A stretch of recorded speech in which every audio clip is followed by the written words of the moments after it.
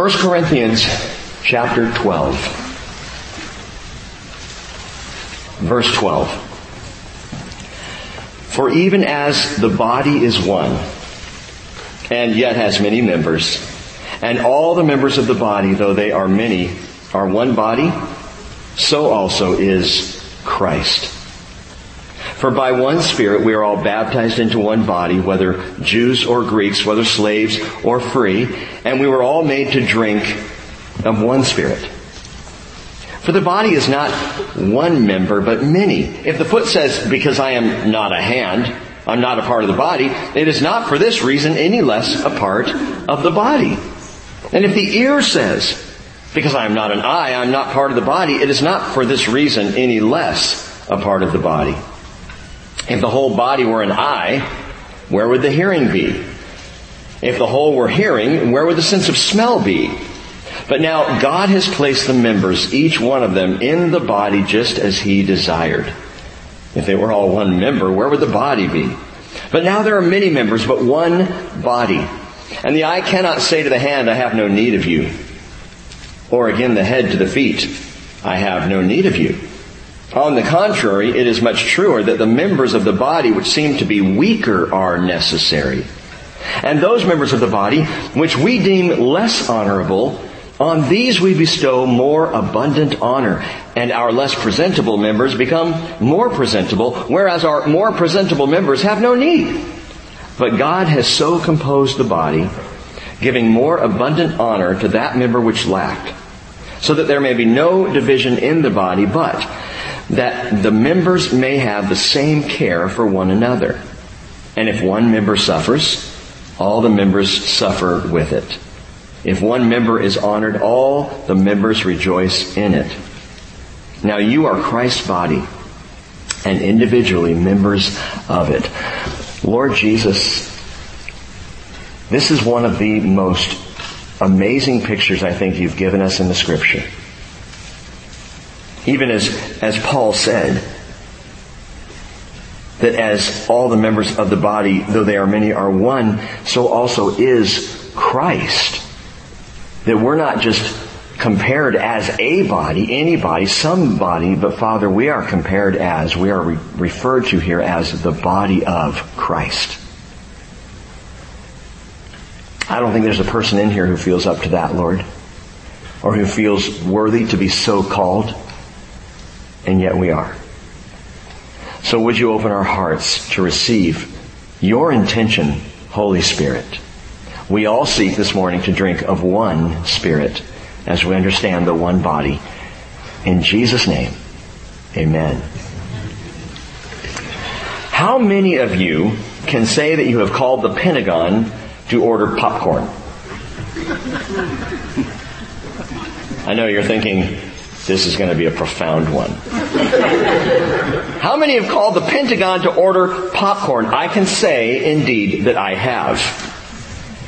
It was a Friday afternoon, late 1991. My family had recently moved to Northern Virginia, where I took up the post as a youth pastor at a church in Fairfax. And on that afternoon, I was going down my contact list of youth workers, double-checking provisions for that night's youth event.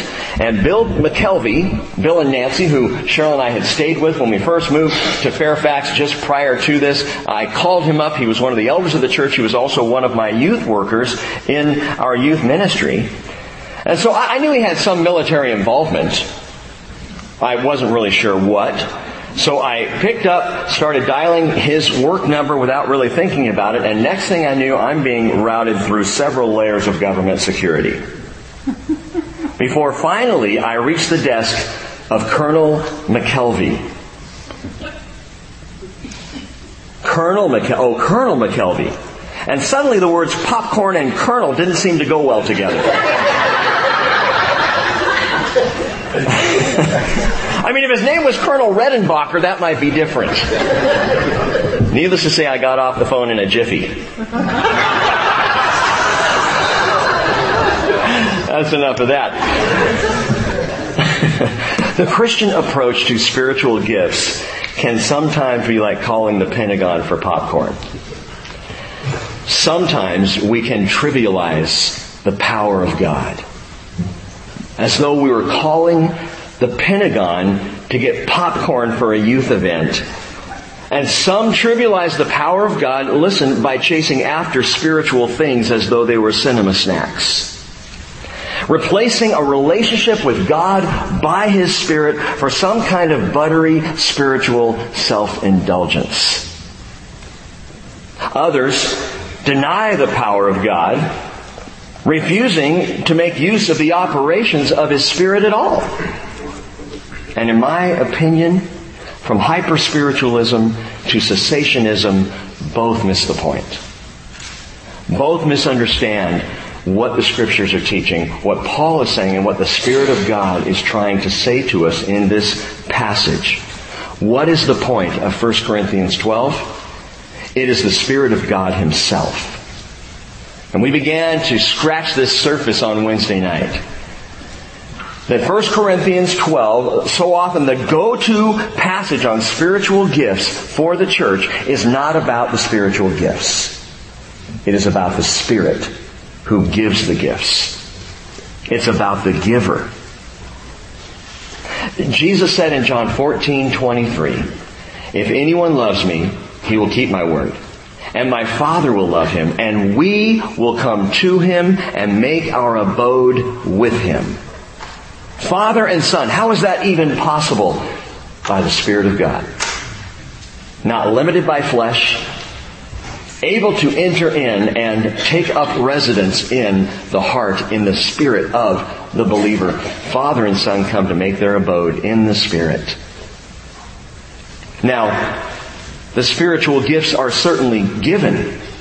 And the things written about in this passage are certainly important because the Holy Spirit comes so that we can do what we would not naturally do. So that we can have supernatural power and wisdom and insight and revelation and understanding and abilities that we wouldn't have otherwise to do what He desires for us to do, because if left to our own devices, we are not typically spiritual. We're natural. And Paul went over that at the beginning of this letter. And yet still some look to 1 Corinthians 12 and they look at it as a kind of a Pentecostal pentagon in the Bible. Here's where we go. But again, Paul, inspired by the Spirit, does not give the focus on the spiritual gifts, but on the Spirit Himself. On top of that, I don't even think, as I shared on Wednesday night, that 1 Corinthians chapter 12 primarily deals with what many refer to as the spiritual gifts. But to explain that, I need to take you back to Wednesday. Listen to this, verse 4. "Now there are varieties of gifts," that is charismas, "but the same Spirit." A charisma is a free gift, a gift by grace. Charis is grace. "And there are varieties of ministries," diakonia, where we get the word deacon, which just means servant. "Varieties of ministries and the same Lord. There are varieties of effects." That word is energma, where we get energy. "But the same God who works all things in all persons." Gifts. There are varieties of gifts, Paul says. And if you want to study and understand what are the spiritual gifts, go to Romans 12. And we did that Wednesday night. There are also varieties of ministries, he says in verse 5. If you want to see several ministries specifically listed, and there are 5 of them listed out in Ephesians 4, that's a great place to go and study and understand those ministries. Now, Paul will mention some gifts here. He will mention some ministries, especially toward the end of the chapter. And he talks about effects. And I believe, my opinion, just Rick's opinion, it doesn't matter if you agree or disagree on this one, because it's just kind of a study opinion, but it's the effects of God that are primarily being listed in 1 Corinthians 12. We think of the spiritual gifts, and we think of giftedness, and then we think of gifted education, and we start to think the gifted ones are the better ones. And so we go down the list here between verses 8, 9, and 10, and we start to say, well, you have this, you have that, you have the other, and we start to look at the gifts to see who is the most gifted, and they're not gifts. They're effects. They're effects. Effect, again, it's the word energma, and it means the workings. workings, or the effectual energy, or better yet, the operations of God. The operations of God. So, honestly, a Pentecostal pentagon is not a bad way to view 1 Corinthians 12. Because the church can be described as the only authentic base of operations on earth. But the operations are God's through His people, in His people. They're His operations, His power, His effectual workings. The church of Jesus Christ is kind of a department of defense. Truly, for all those who believe, don't you feel strengthened? Don't you feel defended when you can gather together with other believers? At the same time, it's also the command center for the offensive. That is taking the gospel to the poor, the captive, the blind, and the oppressed in this world. So I kind of like that, a Pentecostal pentagon. Well, I don't like the word Pentecostal. Well, it all started on Pentecost, so again, deal with it. The idea of this base of operations, stay there for a minute. It's not that there aren't other organizations in the world other than the church that can do these things. That can do philanthropic things, that can offer service, that can bring care. But the motivation is completely different. You see, the church doesn't do acts of philanthropy and service for temporal reasons, but for eternal. Behind every act of service of a follower of Jesus Christ is Jesus Christ. Behind everything we do for other people ought to be a sense of the gospel of Jesus Christ. If to a non-believer, that they will see the love of Christ Jesus and come to faith in Him and receive the gospel and be saved. If to a believer, it's me being Christ to another believer who might then be Christ to somebody else. But our motivation, that's the big difference. Plenty of organizations can do exactly the same stuff that the church can do, except reach into eternity. And that's our motivation, our focus. But here's the thing. This is the big deal of 1 Corinthians chapter 12. When God is present, His operations are in effect. Where God is present, His operations are in effect. His workings must be seen if God's present. Doesn't that make sense? I always know when Cheryl's in the house. Because things are being affected, things are working, things are changing. I also always know when she's out of town. Because things start breaking down. Chaos, anarchy reigns. The children outnumber me, and it's over, buddy, it's over. Paul calls the operations in the church, verse 7, manifestations of the Spirit. When these operations are in effect, we can say, oh, I see the Spirit manifest. I recognize God is here. I know God is among these people. How do you know that? Because He is in operation. Because His effectual workings are taking place in and among us. Well, what do those workings look like? Here's a sampling. And I do not believe this is a complete list. Verse 8. For to one is given the word of wisdom through the Spirit, and to another the word of knowledge according to the same Spirit. To another faith by the same Spirit. And to another gifts of healing. Now, those are gifts, because he uses the word charismas there. By one Spirit. To another the effecting of miracles. To another prophecy. To another the distinguishing of spirits. To another various kinds of tongues. And to another the interpretation of tongues. So just considering those few things, when the Spirit of God is present in the body of Christ, these spiritual energmas are supposed to be operational. We're not playing with popcorn here. It's not a game. And by the way, it's not something to be overused or to be done without. It's something brought by the workings, the effective workings of God, the energy of God, the operation of God in the body of Christ. Look at verse 7 again. But to each one is given the manifestation of the Spirit. That word manifestation, you know that. That's visualization. It's revelation. It's something that becomes seen. Something made manifest is now seen, known, understand, experienced, understood.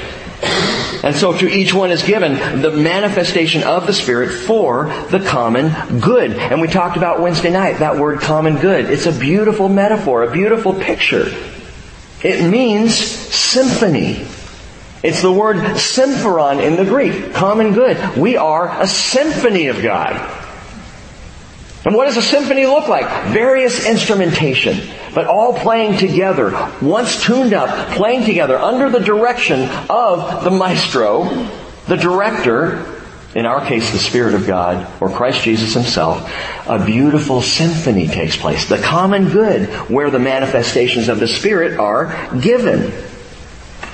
Now, this Wednesday night, we are going to go through verses 8, 9, and 10, and we're going to pick up some at the end of the chapter as well, but we're going to look at each one of the effects listed here. One at a time, we're going to seek to understand their meaning and their significance for the body of Christ today.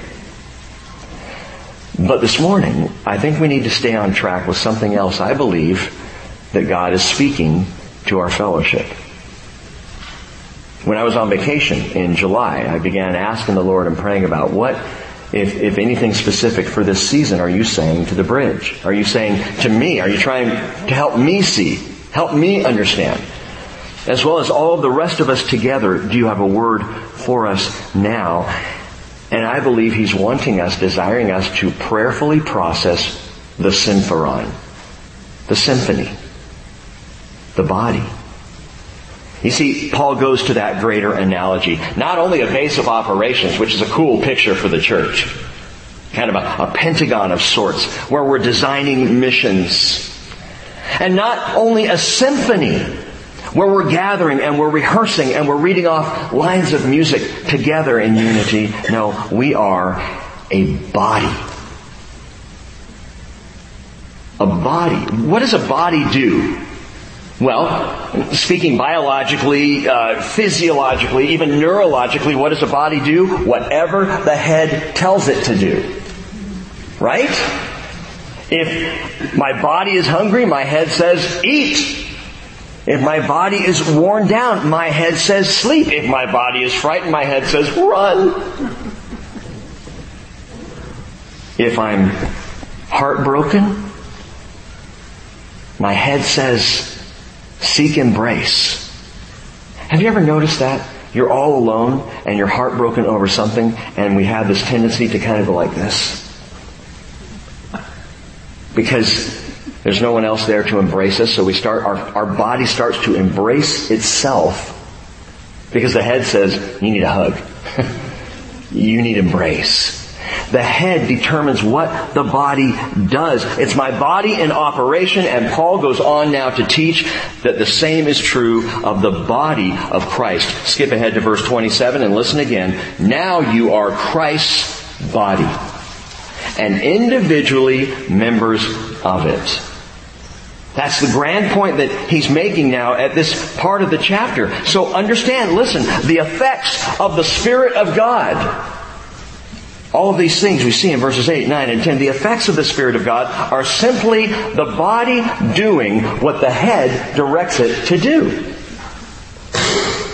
And so for those who have been freaked out, frightened by, unnerved by things like spiritual gifts and Pentecostalism and charismania and all the rest, all we're seeking to be is the body of Christ that does what the head directs. And what the head directs, we see in these operations of the Spirit. The Spirit at work. The Spirit telling the body what to do. You could say this is where it all comes to a head.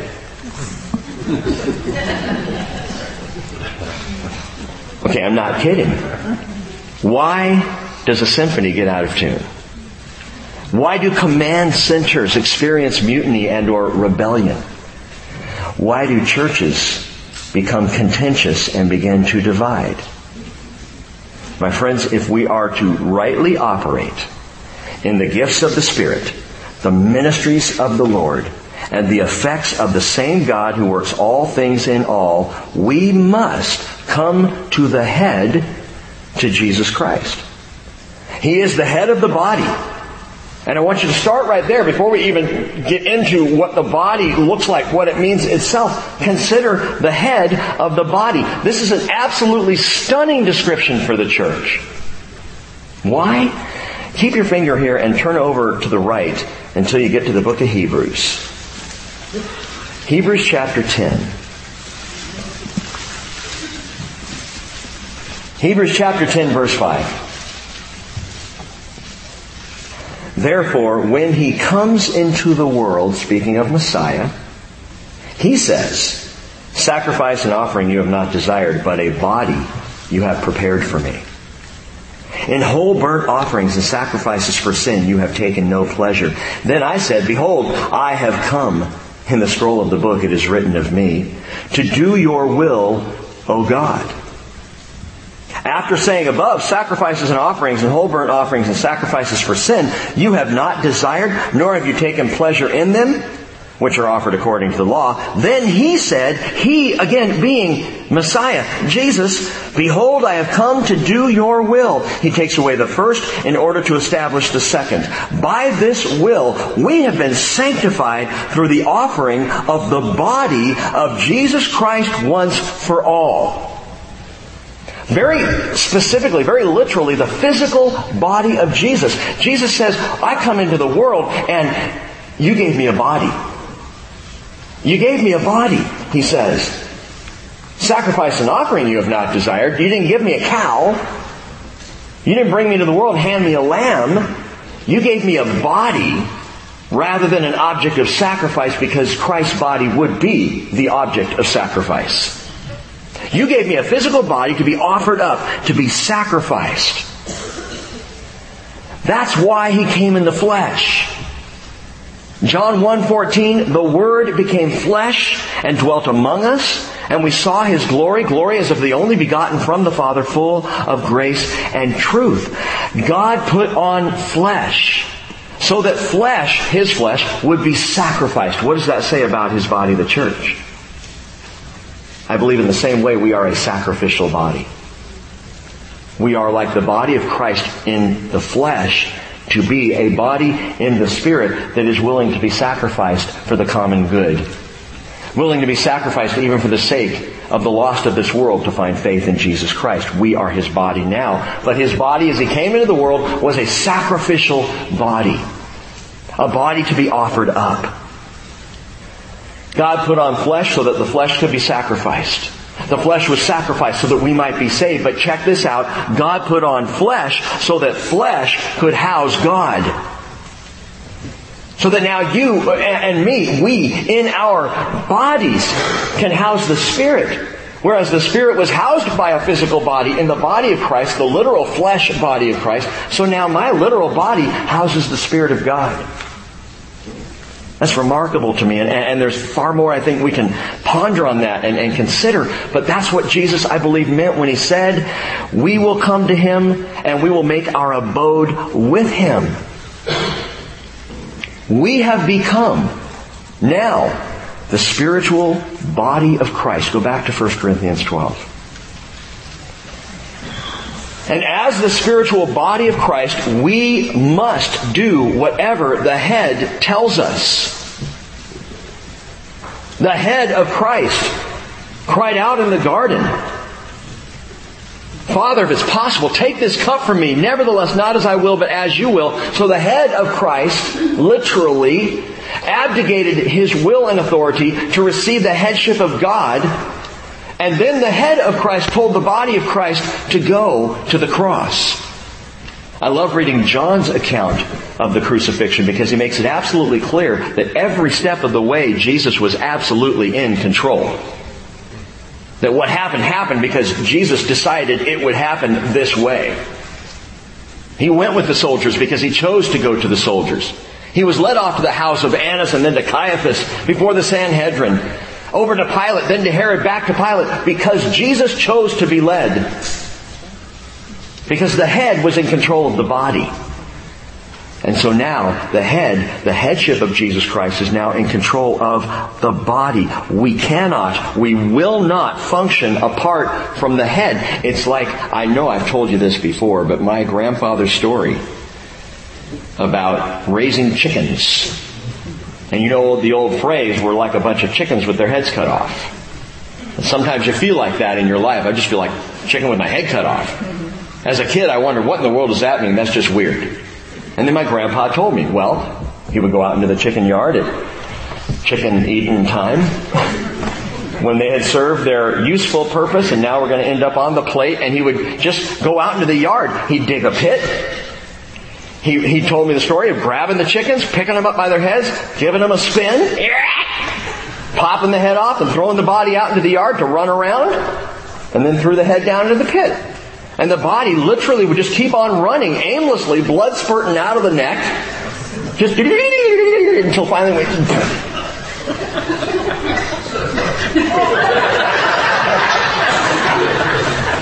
And meanwhile, he'd grab another chicken, spin it around, pop the head off, throw it into the pit, chuck the body out there. He'd run around and do the same process. He's going through all his chickens. And he said one time, he grabbed the chicken, spun it around, popped out the neck, threw it out with the bodies, and tossed the body into the pit. Now there's this headless chicken body jumping up and down in the pit.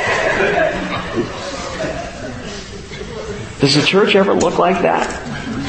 I mean, that's just a picture of...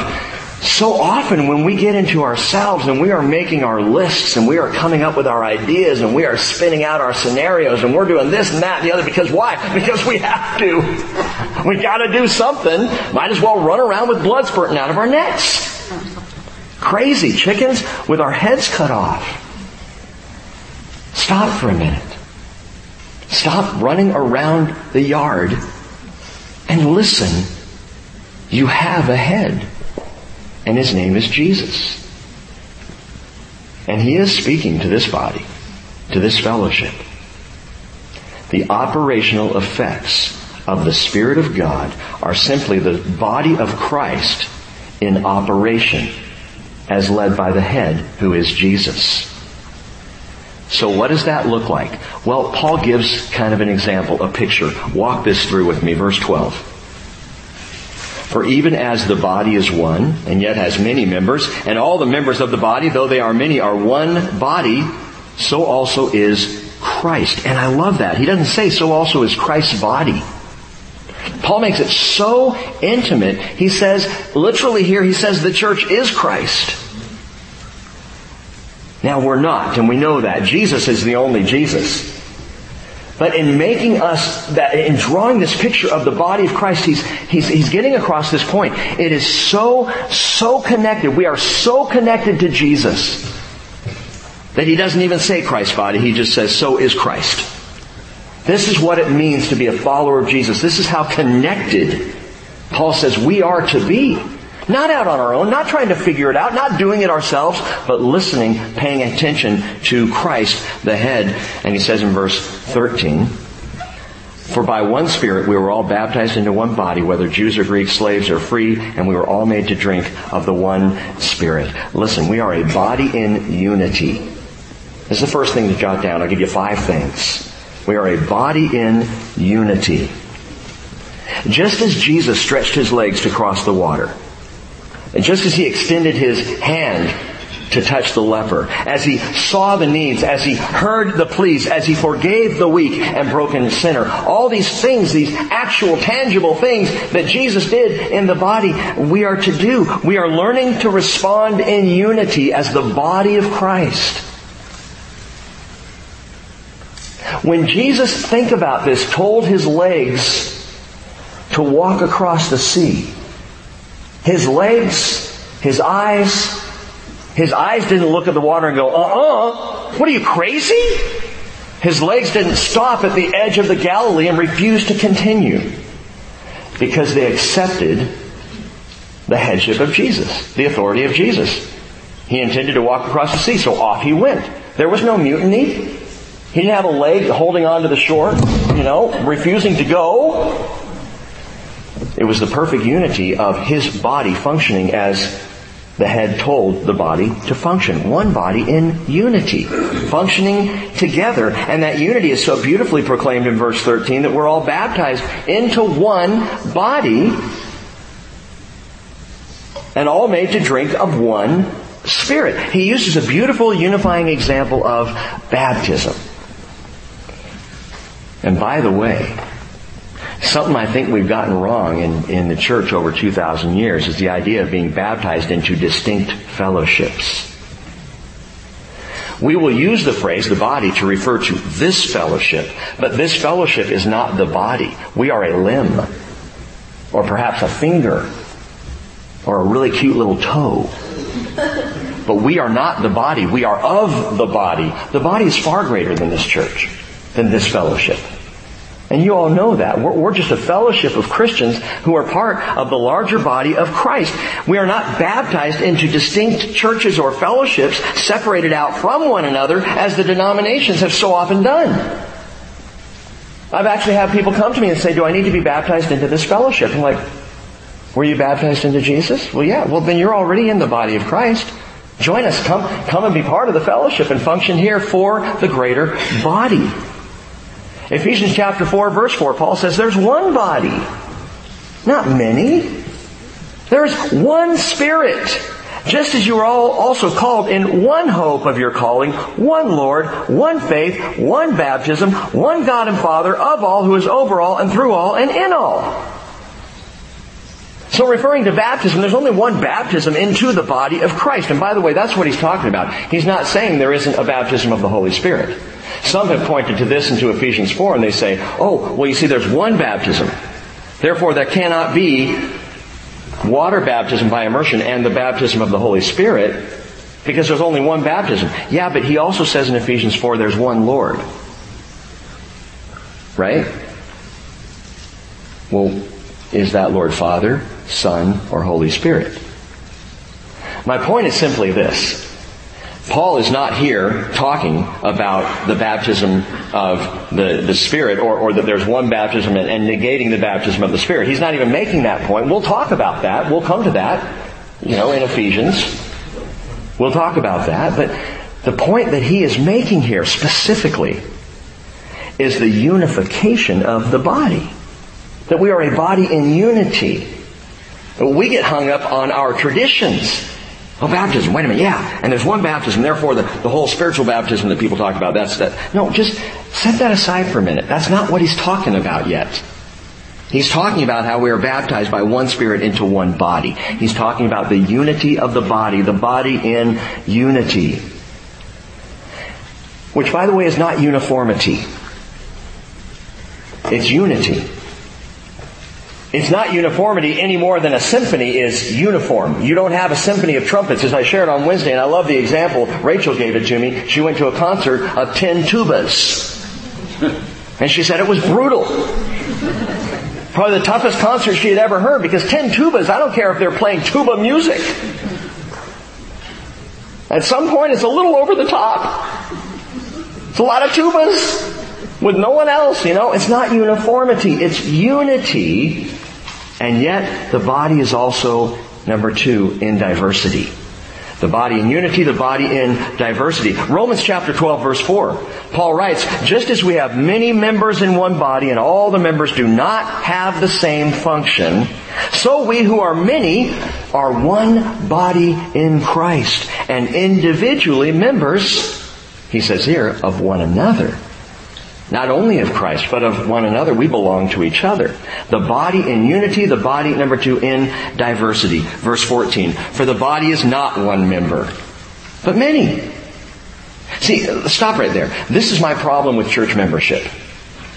You have a problem with church membership? Well, not technically. It's not like I go up to someone who's a member of another church and go, oh, you're a member, that's pathetic. No, that's not my issue.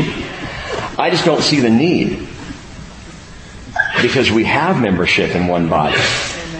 You gave your life to Jesus, you have become a member of the body of Christ. Which is why here, at least, we don't have a formal membership. You've already become a member of the body. And when we say we have a membership of this church or that church, then it makes me more exclusive to other churches. Oh yeah, I believe that, other Christians are saved too, but I'm a member here. And I'm going to show that when I get to heaven. I am a member of the First Church of the Holy whatever.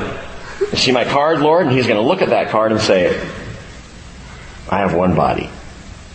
Are you part of that?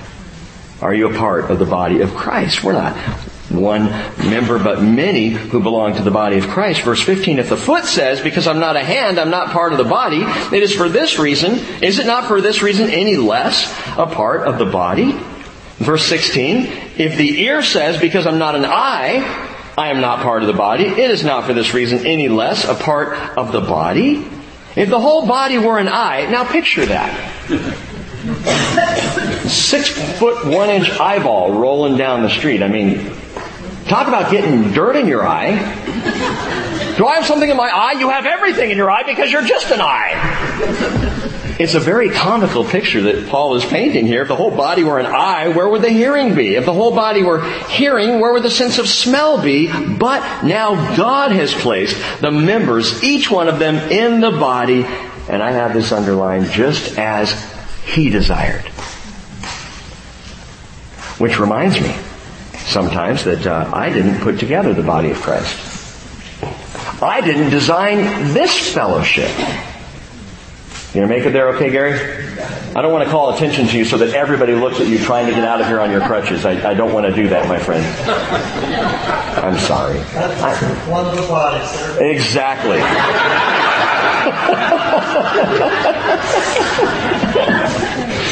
I love you, Gary. And right now he's going, I don't love you, Rick. I can think a whole lot of other emotions I feel about you right now.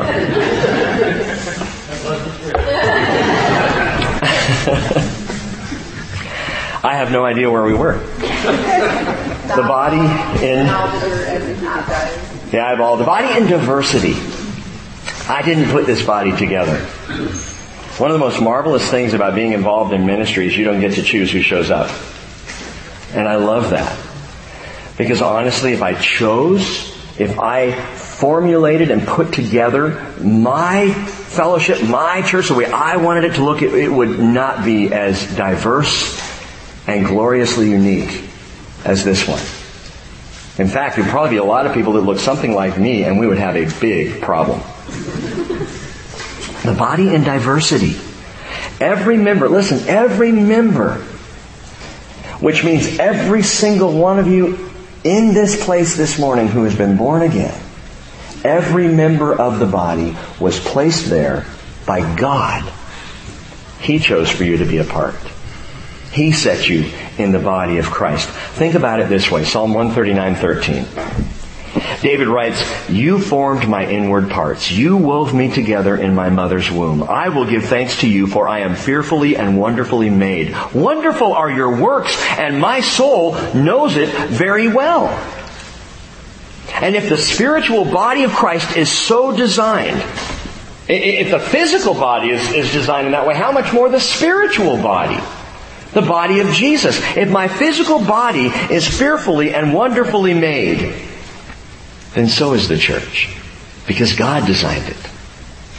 And at times in my life over the past, 50 or so years, when I've seen problems in the church or issues with the church or people complaining about the church, I often go back to this place. Yeah, but the church was God's idea. Those who would deny church involvement, church fellowship. No, I believe in Jesus. I love Jesus. I just don't like the church. Well, then you don't like what God has designed. Because this was His idea, not mine. And the church, for all its saintly and scruffy diversity, is fearfully and wonderfully made. Just as God has willed it. So if you have a problem with the body, you've got a problem with His divine design. We are each formed, we are each gifted, we are each placed in the body just as God has willed it. Now, I am not even saying by that every branch of the church is right or even rightly representative of Jesus. There are some churches that are way off. There are churches who have fallen into heresy, and I'm talking about individual fellowships or denominations that have heretical views of things. And I'm not going to give you a list. I just pray that everybody knows Jesus. Talking with some friends just this last week about the fact that there are people in every church, every denomination, every representation who are going to be saved because they call on the name of Jesus Christ, period. Not because they happen to attend the right fellowship. Oh, we found the right one, and it's on North Whidbey Island. It's the only one we've ever been to that's just right. And by the way, if you believe that about this church, you are in for a big surprise. Acts 2:47, the Lord was adding to their number day by day those who were being saved. And so with every limb of the body of Christ, every part of the whole, we are designed to be a unified body and a body in diversity. Verse 19. If they were all one member, where would the body be? But now there are many members, but one body. And the eye cannot say to the hand, I have no need of you. Or again, the head to the feet, I have no need of you. Can you imagine a little mouth opening up on your eye and talking to your hand? Again, Paul is giving a humorous picture if we really started to think about it or try and draw it out. He's being intentionally comical because it's ridiculous to think that your eye would say to your hand, hey, we don't need you today, take the day off. Or you're unnecessary. No, we have what we call hand-eye coordination, which even allows me to do what I'm doing right now, back and forth, without poking my eyeball out. Because honestly, if my eye told my hand, you are unnecessary, my hand could very quickly form a fist and we'd have a problem with the eye. The eye does not look like the hand does not look like the eye, but the eye and the hand are both necessary. And don't expect your hands to look like eyes. I mean, that would be freakish. Right? You're walking around, hey, look at this. Yeah, that's cool. The point is this, the body in diversity, we are not trying to look alike. We are not trying to clone other Christians. Please don't go out and get a nice sweater vest. Because that's what Pastor Rick wore. Sweater vest with jeans. Is that what Christians wear? Is that what they look like? And most of you are going, no.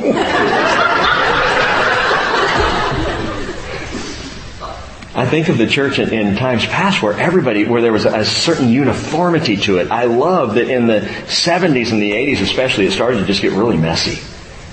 You know, I think about the Calvary movement and the hippies coming in and the long hair and the sandals, and people are going, sandals? How can you show up in church on Sunday morning wearing sandals? And I think Jesus did.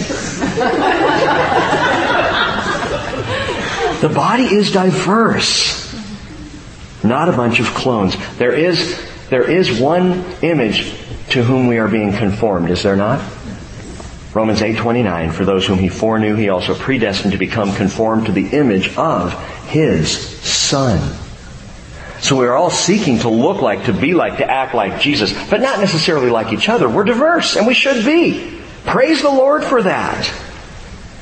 To be His body is to look like Him, and He is being formed in us, in you, in unity and in diversity. And number 3, important, the body by necessity, verse 22.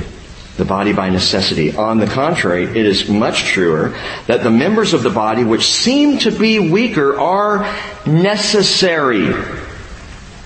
And those members of the body which we deem less honorable, on these we bestow more abundant honor. And he's talking about our physical bodies. And our less presentable members become much more presentable, whereas our more presentable members have no need of it. Now, reading into that, he's probably making an allusion to less presentable members like my heart. My heart, which pumps the blood in my body and keeps my body functioning and keeps it alive, is not in the same way formed as my hand. It is not strong in that it could be crashed about and smashed into things and catching my finger in a car door or hitting my hand on a wall as I'm going around a corner and bruising and beating it up. If that was my heart hanging out here, we'd have a problem. No, my heart is hidden within and protected by the rib cage and then the flesh and musculature, lots of muscle over it, protecting the heart. And Paul says that's the way it is in the physical body. Those things that are less presentable, we protect. They're kind of hidden away.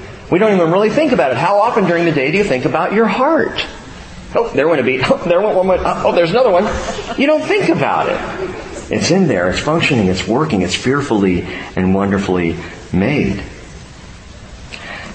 Paul's getting at something that I think is so important for us to recognize.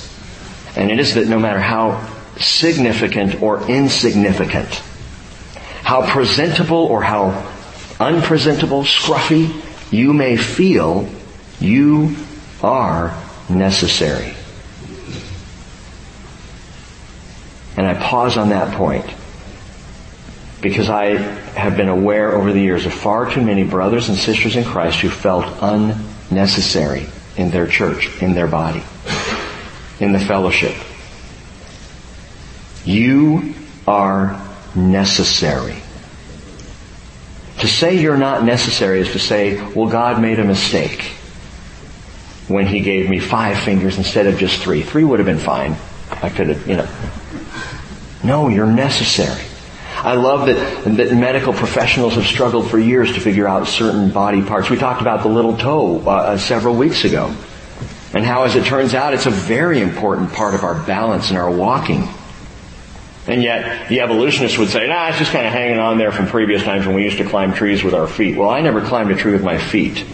I think some evolutionists perhaps have.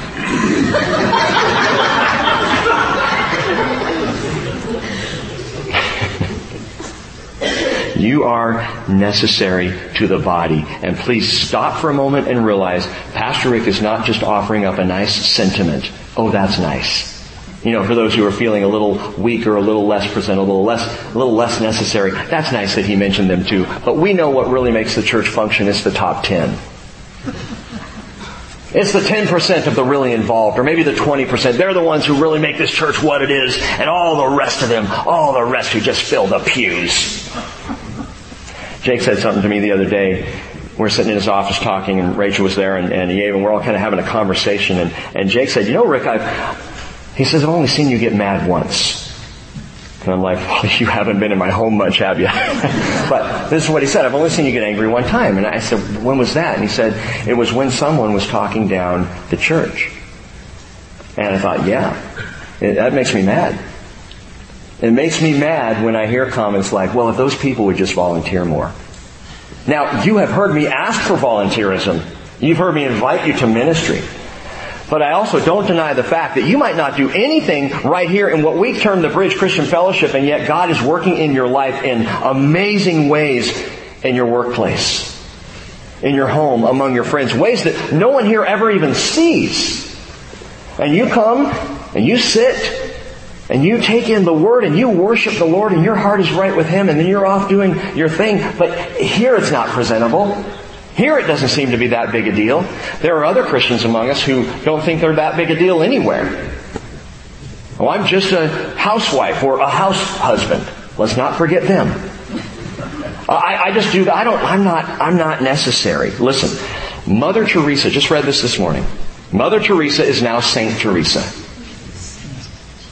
It's taken now 19 years from her death. I think 2003 she was beatified, or is that the right word? Beatified, I think it is. It's a process. Catholic Church has a process for someone becoming a saint. And this weekend, as the highlight of his Holy Year of Mercy, Pope Francis declared the tiny nun, as she is sometimes known, to be a saint for all of her work with the poor and the marginalized in Kolkata, India. Here's the thing. Jesus made a saint of you by His mercy, not yours, when you were born again. And you don't have to wait 19 or 50 or 100 years after your death to be a saint, to receive sainthood. And yet, we have in the body of Christ far too often poor, marginalized saints. According to the Spirit of God, there is no such thing. Every person in the body is necessary. Every person has their function. Every person has their role. There is not to be any who are poor, weak, marginalized, unnecessary, unimportant. Is it you? Are you among those who struggle to find how you could possibly be of necessity in the body of Christ? I go to church because I love Jesus, and I'll be there because I want to hear His Word. But as far as what I have to offer, I don't have anything really to offer. I'm no leader. I'm no pastor. I'm no upfront personality. I have no gifts. I have no ministries, no effects to speak of. When the people of Judah returned from Babylonian captivity, they returned under the leadership of Zerubbabel, whose name is mentioned multiple times in Scripture, Zerubbabel. And he was an important man, an important leader of Judah.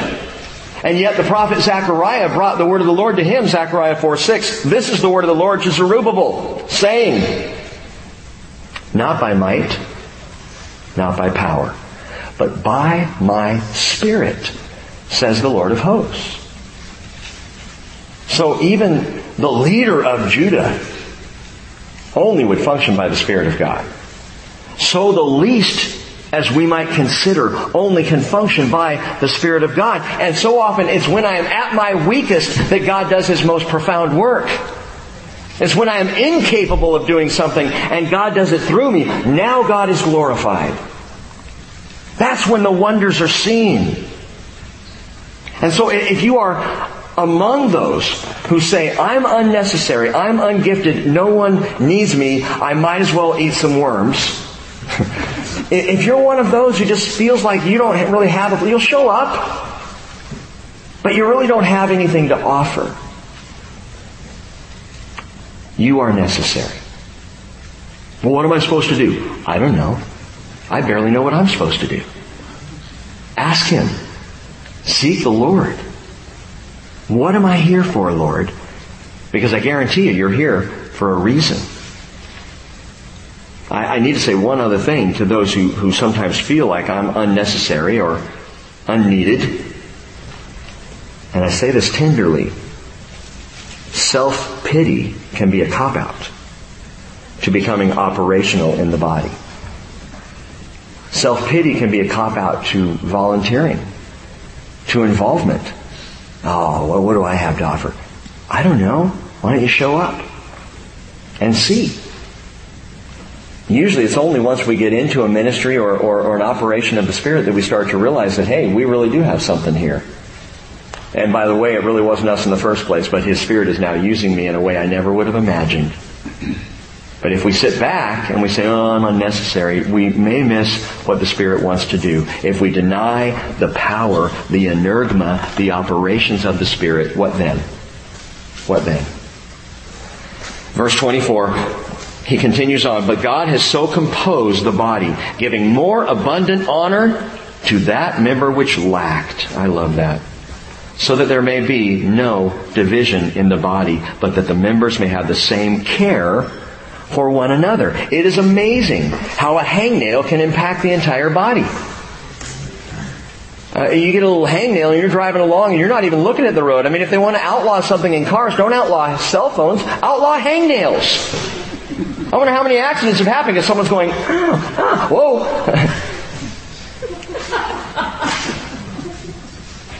Listen, unity, diversity, necessity, and this will sound strange. Number 4, the body in anxiety. Anxiety. Wait a minute, isn't peace one of the primary manifestations of the presence of God? Therefore, if God's there should be peace. Well, what do you mean anxiety?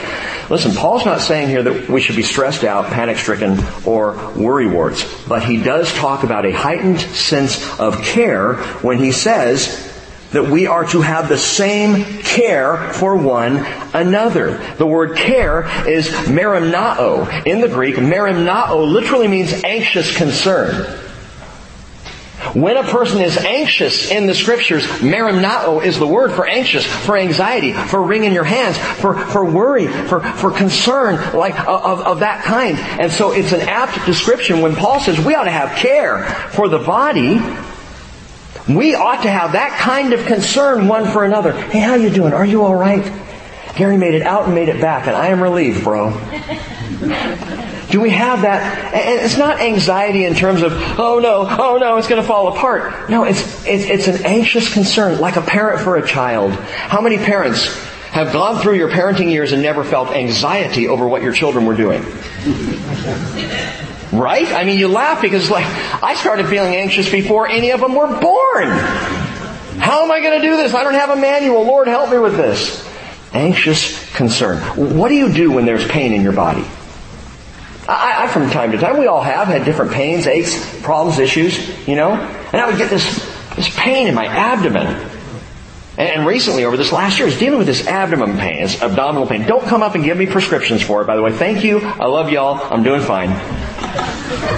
You know, Rick, if you just drank some, I don't know, oil of some kind, I'm sure it'll help. Well, that's great. I'm not looking for help. But I have sometimes this abdominal pain. It was an issue. I went to my doctor. Why? Because I had pain in the body. So what did my body do? It went to the doctor.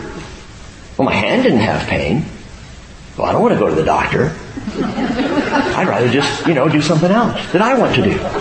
Would that be okay with you, Rick? Go ahead and take the abdomen to the doctor, but I'm staying home.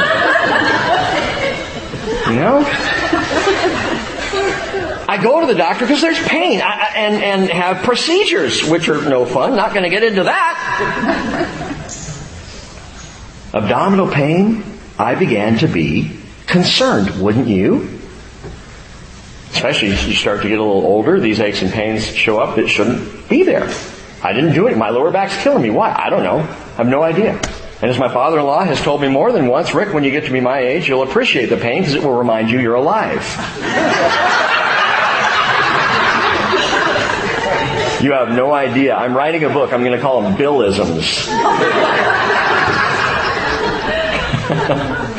But when there's pain in the body, the whole body organizes to care for the pain. There is a certain level of anxiety. Sometimes it keeps you up at night. Have you ever been kept up at night with anxious concern for this fellowship? For another brother or sister? And it's not anxiety in that the Spirit of God's not present. Of course the Spirit is present and I have peace, but I have this something, I've got to take care of her. I've got to look after him. I've got to be involved here. Because I have merimnao, anxious concern. It's like Moses speaking to the Lord. Numbers 11:11. Why have you been so hard on your servant? And why have I not found favor in your sight? That you have laid the burden of all this people on me. You want to talk about sleepless nights? You want to talk about someone who had a huge amount of weight on him because of his anxious concern for Israel. Moses loved his people. Paul loved the church. Galatians 4:19, he says, my children, with whom I am in labor until Christ is formed in you. And yes, he uses the word for labor that describes a woman in labor. Paul says, those of you ladies who have given birth know what I'm talking about. I don't know what I'm talking about. I'm thankful for that. But I can imagine the labor pains. Paul says, I had that anxious concern, that weight, that daily concern for all the churches. And that's what Paul says the whole body ought to have one for another. That kind of concern, that kind of anxious care. And it's not just for leaders. It's not just for the Moseses and the Pauls. It is for the body, one to another, to care for each other that much. And by the way, I see that in this fellowship. And I'm touched greatly by it. Number 5, the last one, and it goes right to this. The empathy of the body, or the body in empathy. Unity, diversity, necessity, even anxiety, and finally, empathy, verse 26. And if one member suffers, all the members suffer with it. If one member is honored, all the members rejoice with it. Now you are Christ's body and individually members of it. And that is more than anxiety or concern or care. This is felt personally. Empathy in the body. I love that he doesn't say there's sympathy in the body. He describes empathy. If one hurts, I hurt. If you are honored, I feel honored. That's how the body works. That I feel this. Even vicariously. I am all in for the body of Christ. Ask yourself, do I share that kind of level of suffering, of pain, of hurt, as well as honor and joy and satisfaction among my brothers and sisters? Do I feel what they're feeling? And I confess this to you, that one aspect of Christ being formed in me that I have most needed over the years, this is Rick talking, is empathy. Because I have had a tendency in my life to barrel straight forward and not worry about it. And not care. And not have compassion. Which my wife sometimes will point out, and I always tell her, well, that's not very compassionate of you. But to feel in the body as Jesus does, look back at verse 7 again. But to each one is given the manifestation of the Spirit for the common good. The manifestation of the Spirit, again, my friends, it's not the gifts, it's not the ministries, it's not the effects. It's the manifestation of the Spirit of Jesus Himself. Jesus feels His body. If anyone has empathy for where you are, whether you are among what we might consider the leaders of the body, or maybe you're just one of the lesser parts, or so you feel, Jesus feels you, man. He gets it. He doesn't just have a distant godly sympathy. Oh, poor little people down there. He feels it. The body in empathy. And when Jesus Christ is present, I say to you again, all the operations are needed for the common good of the body. All of what God has, gifts, ministries, effects, all are necessary for the body to be complete, for the body to function. However, the body doesn't worry about the operations. No, the body just listens to the head. The body just looks to Jesus, knowing and believing and trusting that He is giving to everyone in the body just as He wills. That He's placing the members where He needs them to be. He's giving them the gifts, the ministries, the effects that He needs them to have at the right time. And if you're among those who say, yeah, I want to know, A, what is my gift in the Spirit? And B, how do I function in that? I'll tell you the number one thing to do. Don't look at the gift. You look at the giver. You look to the head. You pray to Jesus. You ask Him in the Spirit to show Him what He has designed for you and how you are to function. Don't worry about the function. Worry about the Father. Look to Jesus. Focus on His Spirit. And by the way, Colonel McKelvey showed up that night, still in uniform, with bags of buttery popcorn for the teens. Why? That was the weirdest thing for me as a young youth pastor. This guy in full uniform working in the upper echelons of the Pentagon. He was in the command center for Desert Storm. Showing up with bags of popcorn for my teenagers? At first I thought, boy, that's just, calling the Pentagon for popcorn, it's just weird. Until I saw him show up and continue to watch him interact in the body and love on these teenagers. And to me, I think the Lord looked at that and said, that is more significant than anything He ever did in the Pentagon. Loving those kids. Functioning in the body. And He loved the body. Rachel, why don't you come on up? Unity. Don't put your Bibles away. I see what you all do. Zip, zip, zip, zip, zip, zip, zip. Pens in pockets. We're done. Wait. We haven't even done chapter 13 yet. Settle in. No, I'm kidding. Unity, diversity, necessity, anxiety, empathy. Paul gives us a beautiful picture of the body in operation, because these describe the heart of Jesus for His body. Think about the last two. Anxiety or care, if you'd rather use that, that's fine. And empathy.